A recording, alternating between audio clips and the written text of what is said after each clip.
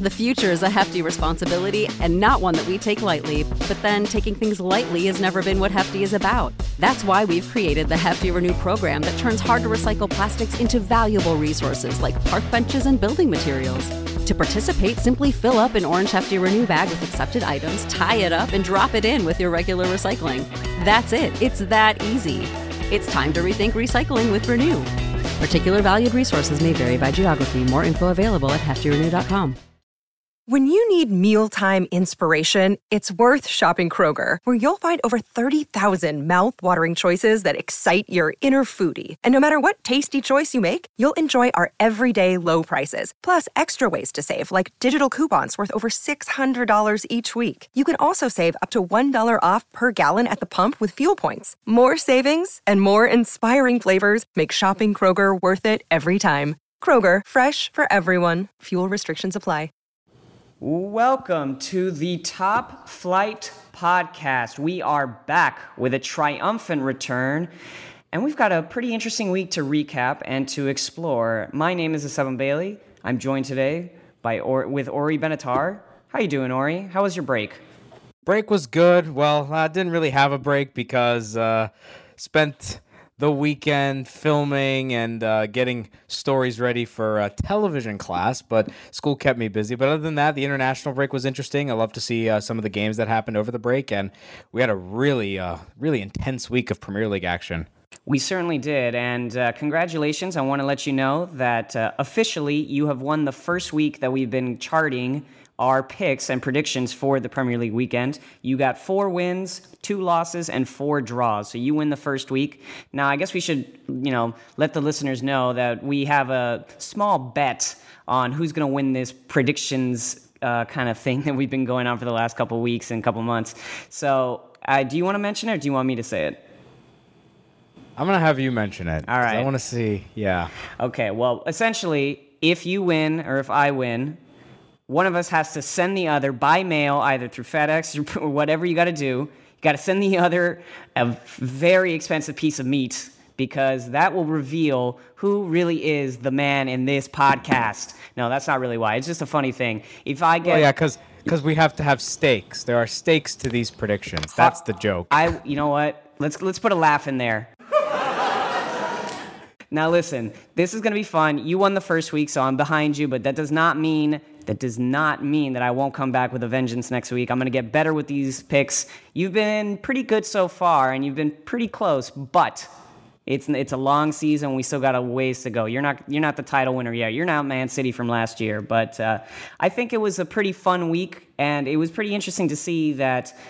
I guess let's just go into it. Let's start with our new segments for this podcast, and we're going to start with the biggest headline from the weekend. And I think it's pretty clear that the biggest headline from this weekend was the very surprisingly entertaining Manchester United versus Chelsea 2-2 draw, which had a lot of drama both on the pitch and off the pitch. Jose Mourinho almost got into another fight at Stamford Bridge, but this time he was on the United bench instead of on the Chelsea bench.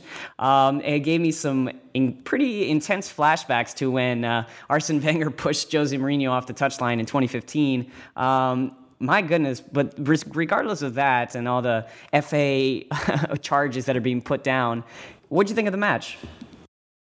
Very crazy game. Higher scoring than I expected, but I thought that Chelsea were going to come out with the win. But second game in a row that Manchester United were able to get that second half comeback. Good for them that they were down and then they come back. Anthony Martial, I think, is here to stay at Manchester United, and he had a great game, 2 very nice goals, but I think for Man U, the disappointing thing is, besides the defense, is David De Gea. He has not been having the type of season that we're used to seeing him in the Premier League. He hasn't been able to get those clean sheets. All the people who picked him for fantasy as their top goalkeeper, I'm in the position where I'm considering dropping him because he's not getting clean sheets and he hasn't been making the best of saves. But I think Chelsea, good for them to stay unbeaten. I didn't think they necessarily deserved it because they went down and got that late goal, but man, they gotta get a striker over the winter window because they desperately need someone in the center there to help them out. Yeah, I mean, it's clear that Morata I really like Morata, but I don't think the system really fits his style of play. He's more of a classic Mourinho striker. He's more of a counterattacking player. His hold-up play leaves a lot to be desired, and he's clearly lacking confidence. But, it's when you have to depend on Olivier Giroud to be your main focal point striker. I know it worked out for France in the World Cup, but I'm an Arsenal fan. I remember watching Giroud for many years and seeing just that he's not that clinical. He's a great player, and he's very good at leading the line and getting passes and these one-touch passes to wider attacking players. And he's been great for helping Hazard have one of his best seasons in the Premier League. But I don't know, if you're Chelsea right now, who are you looking to target in the January transfer market? I still can't believe they loaned out Michy Batshuayi again. I don't get why. Give him a chance to play a full season for you, because he's a good goal scorer, and I think if he played a full season in the Premier League, he would only get better. And sure, he's not scoring boatloads of goals for Valencia, but he's scoring goals for them, and he's proved that he's a pretty good striker overall. So maybe getting him back in January, I don't think they would, but something like that. The other strikers available, just thinking, you could go with a dark horse candidate, Callum Wilson or Joshua King, possibly. I think one of them is bound to leave Bournemouth either in the winter or in the summer, just because I think they're both going to have really good seasons when it finishes. Other than that, who knows if Chelsea can maybe snag somebody else from Real Madrid, considering the situation that they are in. I mean, how bad they've been, and maybe Karim Benzema comes to Chelsea if they've got the money for him. So I'm just spouting out names just to speculate, but there's a long way to go. But Chelsea's Hazard dependent. They need Hazard to play well to succeed. I mean, their 2 goals were a Rudiger header and Ross Barkley tap-in the 96th minute, and barely got them a point. And Chelsea can't win the title without a striker.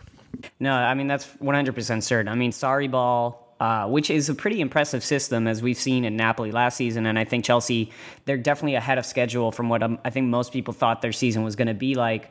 But they really do need some kind of really, very good hold-up player, but also a really good finisher and a really good counter-attacking kind of striker. I was thinking maybe they would need to go into the transfer market window and look at Serie A, maybe try to find a player like Higuain, or maybe, even though Higuain just recently moved to Milan, you never know with their finances, they may be forced to sell him. You also have Insigne, who doesn't usually play as a center forward. He usually plays on the left or right, but he might be an interesting player as well. Obviously, Sarri has a connection with him. He's a pretty talented player. He might be a little short for the Premier League, but he's still very technically gifted. You have Dries Mertens, who has experience in that center forward role in the Sarri ball system, but he might be a little priced out. He might move to a bigger club than Chelsea even. So it's very interesting to see where Chelsea is going to do, because it is clear that they cannot win the title if they don't get another attacker on the pitch. And I mean, they have a really interesting team. Their defense is a little wobbly, as we saw, because United has not shown to be a particularly offensively minded team under Jose Mourinho, as we have complained about on this podcast several times. But I still think that Chelsea, I've had hesitations. You know this. I've had hesitations about them all season long, even though they have been impressive with their victories against lower level opposition. But that Arsenal game and the Liverpool game and the United game, there are some chinks in this armor for Chelsea, and I'm not really sure if they're going to be able to really sustain a title race the entire season, but you never know. It's just one game. Ross Barkley has been a revelation. Kovacic has been very good. Jorginho has been awesome. Conte, even though he's not being used in the way that you'd probably want N'Golo Conte to be used, he has been really, he's still good, and he's actually scoring goals, which is interesting. It's just the attack, and it's funny that I can't believe I would say this, but Olivier Giroud is a better fit for a title contending team than Alvaro Morata, which is just shocking. But let's move on to the Manchester United side of this equation. What did you think about their performance? I mean, they were down 1-0 early. Pogba missed Rudiger on a corner kick, and Rudiger got a free header. Pretty frustrating if you're a Paul Pogba fan like me to see him make such a big mistake, but they eventually came back and was able to take a 2-1 lead due to Anthony Martial brace. But, they gave up that final goal in the end, and it kind of ruined Jose Mourinho's return to Stamford Bridge once again. But do you think this could be the spark that really ignites Manchester United's season, even more so than the Newcastle game last week? Maybe. I don't know quite yet. I still think that Jose Mourinho, at all this time he spent at Manchester United, this is already his 3rd season there. he still hasn't found the starting 11 he wants to play. And Maurizio Sarri has been with Chelsea for only a few months, and we know who his midfield three is going to be. We pretty much know who that front three is going to be. Just the rotation between Willian and Pedro really is the big question. His defense is pretty consistent too. For Manchester United, Jose Mourinho is changing the lineup constantly, even in those weeks where Manchester United don't have a Champions League game and they have to rotate the squad based on fitness and things like that. Just weeks where they have a Premier League, 3 weeks in a row or 2 weeks in a row. He's still changing the lineup around. Mata started with Martial and Rashford. Lukaku has not been able to score goals at all for United over the past couple of weeks. And obviously the defense has just been rotating like crazy all season. So until United and Mourinho know what their best 11 is, then I'll say that the spark can happen. But I think the best thing that happened to United this week is that a couple of the teams that were in the top 10 also did not perform very well. I mean, Bournemouth didn't win. Wolves didn't win. Tottenham didn't look that convincing against West Ham. Liverpool was not that good against Huddersfield. So United need those other teams to struggle, but they got to find that 11. Mourinho has to find his best team. Yeah, and this is going to be a pretty important week. Obviously, Juventus is coming to town. Ronaldo is coming back. If United performs poorly against Juventus, it's gonna become way more likely that Mourinho is gonna get out of the position as Manchester United manager, which would be pretty shocking. I don't think a lot of people would have expected that at the beginning of the year. I certainly didn't. We both had United in the top four and possibly even challenging for the title. This is an interesting position. If they would have won the game, all of this would have been completely different. And considering what happened afterward with the Chelsea coach gloating in front of Mourinho, which even though he's going to get charged and he might get fired, I thought it was amazing. It was incredible to see just another coach be so blatantly disrespectful to maybe the most disrespectful manager in the history of the Premier League in Jose Mourinho. So that was fun. Nice little just desserts there. But it's interesting. United has improved a little bit in the last couple games in terms of their attacking talent. I mean, they just had to, right? I mean, Anthony Martial is he's a really exciting French attacker. Paul Pogba is a great player. Lukaku's had a kind of a struggle as he hasn't scored in 7 games, which I think is the longest of his United career. It's going to be interesting. We're going to have to wait and see how this Champions League week goes for United. And when they play Manchester City later in November, that's probably what we're going to see as Mourinho's last stand. If he can beat City, then maybe he'll be able to last at least until the end of the season. But anything before then, we're just going to have to wait and see. But before we move on to some of our other segments, I wanted to ask you, what was your favorite game of the weekend? What game do you want to talk about a little bit before we move on?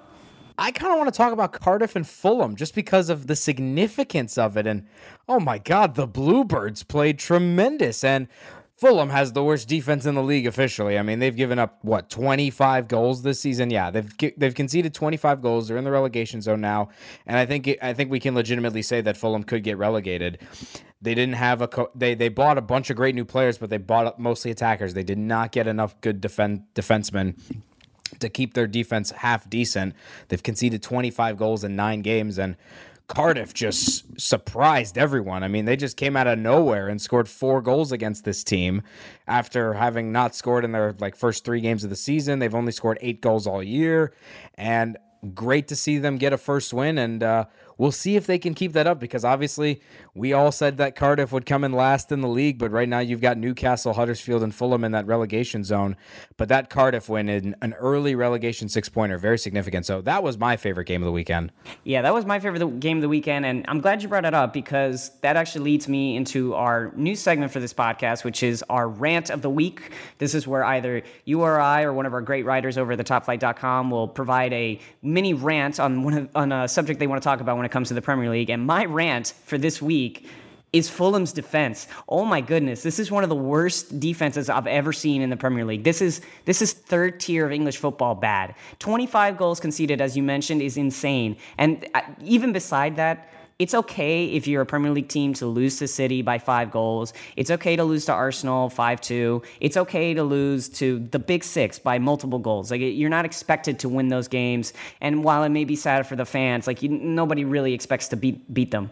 But Cardiff City, you cannot give up 4 goals to Cardiff City. You have to go back to the drawing board. Cardiff City has a horrible attack. Yes, they scored 2 goals against Arsenal. Whatever. That Arsenal has a horrible defense too. But Fulham, you have a lot of talented players, and I know that, and there's even talent in the back line. Alfie Mawson is an England international. Callum Chambers is on the England U21 team. I mean, you have I think Sergio Rico in the goal. He's a goalkeeper, but he hasn't been playing that often. You have players. Ryan Sessegnon can play as a left back. You have players that are talented. They should be able to defend much better, but they just can't. I mean, it's crazy to me that this Fulham team is so poor at the back. There is no greater indignity than to give up 4 goals to Cardiff. I don't care how well Cardiff can play, that you have to cap their ability to get goals at 2. I mean, it's crazy to me. And the fact that Fulham couldn't even fight back well enough to get more than 2 goals. Of course, Sessegnon got his first Premier League goal, which was nice, but I'm genuinely worried about this Fulham team, and I want teams to be like Fulham. I want promoted teams to have an attacking style, to want to buy expensive attacking players. But there needs to be some sort of balance. This is ridiculous, but it was a great game, but it was ridiculous. Yeah, it was completely ridiculous. Should I give a rant now? If you want, you don't have to give a rant. We can give a rant. I'll give a mini rant. I'll rant a little bit about Bournemouth and how I had Bournemouth tying Leicester 0-0 a few weeks ago, and they won 4-2. This time around, I see this Bournemouth-Southampton game, and I'm predicting. I'm like, if I pick 0-0, Esteban's going to kill me. So I pick 3-2. What happens? Oh, it's 0-0. What the hell, Bournemouth? Just get consistent. You score 4 goals in a game, and then you just play like trash, as Danny DeVito would say in Always Sunny. I'm saying trash like that all the time now. But goodness me, I mean, Bournemouth is still in 6th, and they've scored 16 goals, but they got to find some consistency in there. And while Callum Wilson and Joshua King, I think, are going to be targets in the winter for some better teams in England or maybe in the mid-table in Europe or towards the top 4, Bournemouth has got to find some consistency because Southampton has, in my opinion, been one of those teams that has been really bad, but under the radar bad. Because of how bad Fulham and Newcastle and Cardiff have been most of the season, no one's really discussing how bad Southampton's been. They've scored 6 goals, they've won 1 of their 9 games, and they've lost 5. And Bournemouth should be beating that team at home. I agree. That was genuinely the most surprising result of the weekend. I had it queued up. I was ready to watch it. I was excited. We both predicted that Bournemouth would score at least 3 goals, and it's just crazy to me that Bournemouth just laid an egg. I mean, Southampton is not exactly what we could call a defensive powerhouse of a team, but Bournemouth was just poor. Their passing wasn't as crisp as it was in previous weeks. I think the international break definitely came at the wrong time for Bournemouth. They're still currently in 6th place in the Premier League, which is shocking. They have 17 points, 5 wins, 2 draws, 2 losses. I mean, Bournemouth has been very impressive this season, but I find it absolutely hilarious that you did pick your Satchwell correctly a few weeks ago. It just happened to come a few weeks later. I mean, we got to keep an eye on this. Bournemouth and Southampton, it should be a derby, but it's not a derby. They're both in the South Coast. They're both 20 miles away from each other, and yet every season they play a boring game. And we have to remember that for next time because it's just ridiculous that Bournemouth, one of the more exciting attacking teams in England, and I mean, I'm serious about that. They're more exciting than Manchester United when it comes to the attack. They just played like crap. But I still think Bournemouth is going to have a pretty good season. Now, this is an interesting question. We'll move on from our rants and all this kind of stuff. But before we do that, I want to look at the table really quickly. The top 5 has been basically solidified at this moment in time. Manchester City, Liverpool, Chelsea, Arsenal, Tottenham, that's the top 5 at this moment. They all have at least 20 points. Man City, Liverpool have 23, and then Chelsea, Arsenal, and Tottenham have 21. Seems like it could be a closer title race when it comes to these 5 teams, but from 6th all the way to 10th, you've got 17 points for Bournemouth, 16 points for Watford, 15 points for Everton, 15 points for Wolves, and 14 points for Manchester United. They are 7 points from behind Arsenal for 4th place. 7 points. I don't think anybody would have expected that at the beginning of the season. I'm sure you're happy about that. Of course I'm happy about that. It's the greatest news I've heard all year, but it's just, do you think that, is this could United actually not make top 4? Is it really a possibility with Jose Mourinho? They're in 10th place right now, and I'm pretty sure 14 points at this stage of the season is probably one of the lowest point totals for Manchester United in 25 years or something like that, at least since Ferguson became the manager. This is crazy, though. Yeah, they could totally not finish top 4 just based on the fact that, Manchester City is going to keep winning games. I mean, that's the difference between, the likes of City, Liverpool, Chelsea, and maybe even Arsenal now compared to Manchester United.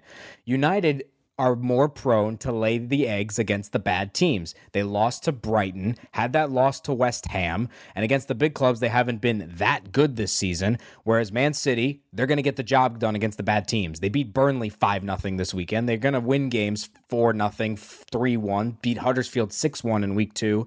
Liverpool will get the wins. They got to improve a little bit on the offense. It's been cold.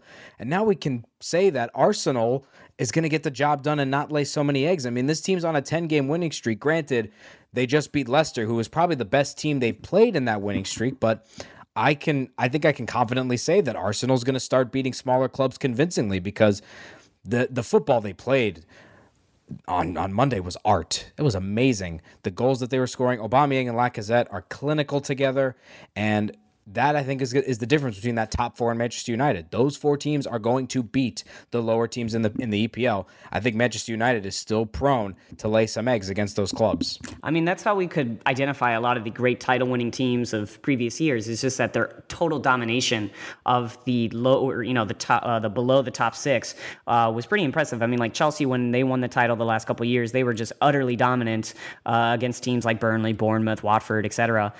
Same thing with Manchester City last year, and same with Chelsea when they had Jose Mourinho. Jose Mourinho, when he was leading Chelsea to that title in 2015, I mean, his team was the most the most feared team in England. Every time they came, it was like, all right, it's over. Chelsea's going to win this game. They're going to win it 3-0, and that's going to be the end of that. Definitely, Manchester United does not have that kind of aura to them. They are definitely pretty weak this season. I think just looking at that table, to me, would concern me more as a Manchester United fan than anything else. I think Jose Mourinho, he is not the same kind of manager that he was a few years ago. It's clear that he's kind of lost a little bit of his mojo. The Premier League demands more attacking players. They demands a more attacking philosophy. I mean, it's no coincidence that Manchester City, Liverpool, Chelsea, Arsenal, and Tottenham all have very distinct attacking styles to them. Of course, Manchester City has probably the most impressive attack in the entire world. Liverpool, even though they haven't been playing supremely well, they're still so talented in the attack, and they still have such a forward-thinking philosophy that they're able to win those games against Huddersfield 1-0, and they're able to at least eke out positive results even when their attack is not clicking at the highest order. But you don't want to click in the attack in October. You want to click in March and in April when the stakes are really high. So it's very interesting to see the fall of Manchester United, and we're going to have to wait to see if that's actually going to happen. Before we move on to the Champions League and just kind of previewing that a little bit, any thoughts on the relegation zone that you want to talk about? Huddersfield, Newcastle, Fulham is there, Cardiff. Do you think that's going to be the relegation battle this year? Southampton, Cardiff, Fulham, Huddersfield, Newcastle? Totally. I mean, Newcastle is terrible. How did I pick them to finish? I think I picked them to finish in 11th or 10th. Why? They're awful. Huddersfield just can't score. 4 goals this season. Fulham's defense is awful. They need a defender. Cardiff is not good either. The best performance this season was against Fulham, and then Southampton's just been flying under the radar as one of the worst teams in the league. So between those 5 teams is going to be the relegation battle. I think Crystal Palace has enough talent to not get relegated. I think West Ham and Burnley are going to be fine, but goodness me, Newcastle and Huddersfield are both really, really bad. Yeah, Newcastle is a disappointment. I really hope they don't get relegated. A club with that much history, that much stature in the Premier League, such great players like Alan Shearer, walking through their St. James Park. That's a disappointment to see them fall so far down. Right, and if they did get relegated, it would be the 3rd time in our lifetime that they got relegated from the Premier League. And I still remember as a kid, Newcastle was always one of those teams along with the top 6, Everton and like Aston Villa, where it's like, oh, they're never going to get relegated. It's Newcastle. They're in the Premier League every year. They're always competing for, top 10, maybe top 6. And it could be the 3rd time they get relegated. I think I still have some, I don't know why, but I have blind optimism. I think Benitez is still a good coach. I don't think he's been performing very well, maybe because he's too worried about the transfer policy, but I think Newcastle will eventually recover. They were also pretty poor last season. Obviously, they weren't so deep in the relegation zone last year, but I still think they're going to be able to eke this one out. I think they just have too much. Their coach is too smart, and I think they'll be able to at least get out of the relegation zone. I still think that about Fulham. I think Fulham, maybe I wanted them to be a top 10 team this year, but they're obviously not going to be that way. But a comfortable mid-table finish would be pretty impressive considering their start. I really do think that Southampton is going to get relegated, though. They just have a lot of players that you just look at them and you're like, okay, those players really belong in the Championship, not really in the Premier League. And it's very. I'm still hopeful for Newcastle, and I'm still hopeful for Fulham. We need more teams like that than we do Southampton and Huddersfield and Cardiff. But that's why, we're going to have to take a look at this later in the year. But it's going to be a very fascinating relegation battle for sure. But let's move on. We're going to talk about the Champions League before we go. We got some fun games. Instead of doing our picks for, all the Premier League teams that are playing, I just want to ask you, you got the TV on tomorrow. You can only watch 2 games. What are your 2 games for the Premier League that you're going to watch? Who are the 2 teams? Well, it also depends on what TNT lets me watch, but if I had the freedom to choose which games I wanted to watch, obviously United Juventus. I mean, that's the game of the week. Let's face it. Ronaldo returning. He's got the rape allegations around him. He spoke to the media this early before the game about that, and we'll see what happens with that. But the tensions around him. Juventus is coming off of their first non-win of the season. They tied Genoa in Serie A. United, that draw against Chelsea. So obviously that's a must-watch game. And Ronaldo has had a history of successfully scoring against his former clubs. We saw that with United against Sporting in a Champions League game. We saw him do that with Madrid against United. We'll see if Juve does play Madrid this season. I think it's possible. It just seems like destiny. But obviously that's a must-watch. And then for Wednesday, I'd probably go with Tottenham PSV. I think that can be an exciting game. That's one of the early games on Wednesday. PSV's attack with Hirving Lozano has been pretty good in Eredivisie, and Tottenham, they've just been. I'm not that impressed with Tottenham this season, honestly. I think they should be doing a lot better, but there's so many other really top-notch games on that Wednesday. Dortmund Atletico, Barca Inter, PSG Napoli. So it should be a good week of the Champions League. It's returning for match day 3, so we're halfway through the group stage after Wednesday. Yeah, it should be fun. I mean, I'm excited for, this is just more nerdy. I'm excited for Shakhtar against Manchester City. Manchester City's had a pretty wobbly start to their Champions League life. They're utterly dominating England right now. But, in the Champions League, teams are unafraid of playing Manchester City, and they're willing to go after their center backs, which is clearly their weakest link in the squad. And we saw with Lyon, when Lyon just utterly dominated City in that 3-1 victory at the Etihad. Last match day, City went to Germany to play Hoffenheim, and Hoffenheim played really, really well against them, even though they Manchester City was able to get the victory. I think Shakhtar Donetsk is one of those teams that can definitely frighten you if you're a big-time European club. They have a lot of Brazilian talent. Fred obviously came from Shakhtar, and he now plays for Manchester United, amongst a whole host of other players that have come through the Shakhtar system. I think that's going to be pretty fun. I'm really excited for that one. I think... I agree with you. The Tottenham PSV game is going to be pretty good, but I'm very curious to see the Liverpool Red Star game, just because Liverpool has had a kind of, their attack hasn't really shown up yet. They haven't had their really comprehensive, just absolute beatdown of another team. They're going to be playing at home. They're going to be playing Red Star. Red Star, I cannot tell you one player that's on Red Star that's of any note. So maybe this is the come final. on, man. You got to know one player on Red Star. Here, let me give you someone. You're going to hear of him. All right, how about their top? Richmond Boaki, Ghanaian striker, 5 goals this season, but he has physical discomfort. Okay. Well, there you go.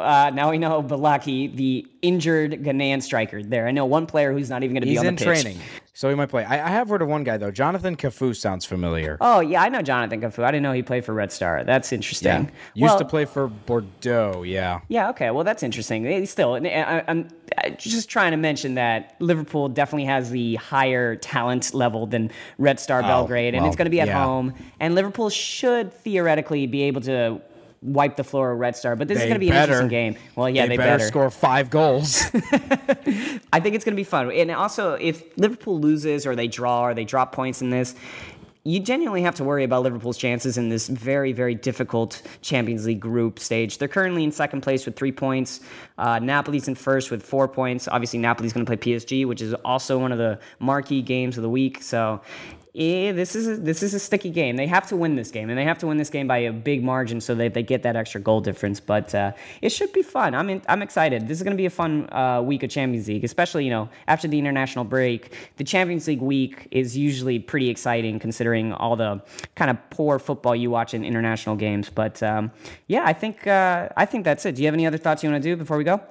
Well, since we took the big international break, pod break, I just wanted to say to all the Germany fans, I'm sorry.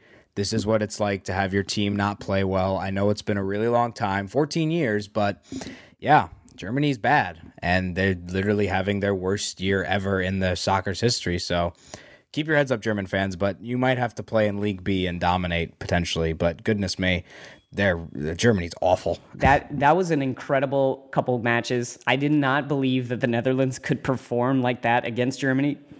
I think it feels to me that England has just stolen Germany's mojo. England has had like this star system or this like development system that's now starting to rival the Das reboots of the Germany team of the early 2000s. A lot of their English young talent is going to Germany and stealing their secrets, maybe, who knows, and maybe rubbing off their English horribleness in the international game onto the German players. It's pretty shocking. Germany is pretty poor, and I cannot believe I'm saying this, but I think they're definitely going to be relegated from their group. I don't really see a way out. They have to win their final game against the Netherlands and then hope that France or Netherlands just completely, just craps the bed. So I think it's going to be pretty interesting to see Germany playing against teams like Russia or, like Scotland or something. Who knows? But I cannot wait for that. But by the way, did you see that England-Spain game? Oh, yeah. Oh, my goodness. England was good. I wrote about how, England's midfield needed a switch. They needed to put Maddison and Sancho in, but then I see them play Spain like that, and I'm like, you can keep your midfield how it is, but only if Raheem Sterling plays like that every game. You know what's funny? And Raheem Sterling is only 23 years old. Right, and if only he played like that at the World Cup. If he played like that at the World Cup, England could have won it, or at least gotten to the final.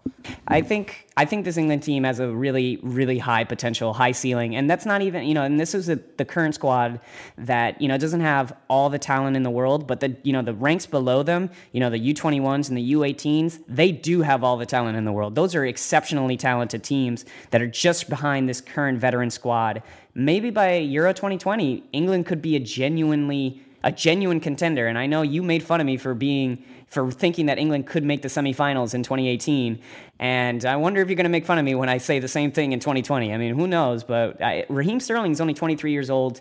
If he keeps improving, if by the next World Cup he's 27 and he hits his football maturity at his peak, he might be one of the best players in the world, and I mean, he already kind of is, but that performance against Spain, he was so focused. His finishing was surprisingly incredible.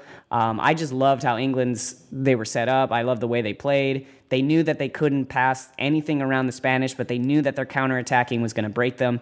Scored 3 goals on 3 shots on target. I mean, that's what you want to watch. That's why I'm really excited for the Nations League. It was games like that where you saw big teams playing with real stakes and actually playing really hard with managers trying to win. I think it was great. Yeah, it was great, and I'm excited to see more Nations League action and more Premier League action, but we got the Champions League first. These are the champions. These are the champions. Well, that's it for today. Thank you for listening. I'm Seven Bailey with Ori Benatar. Please subscribe to us on iTunes and listen to us on Spreaker.com. We'll be back later this week to preview Match Day 10 and to kind of recap what happened in the Champions League. Should be a fun week.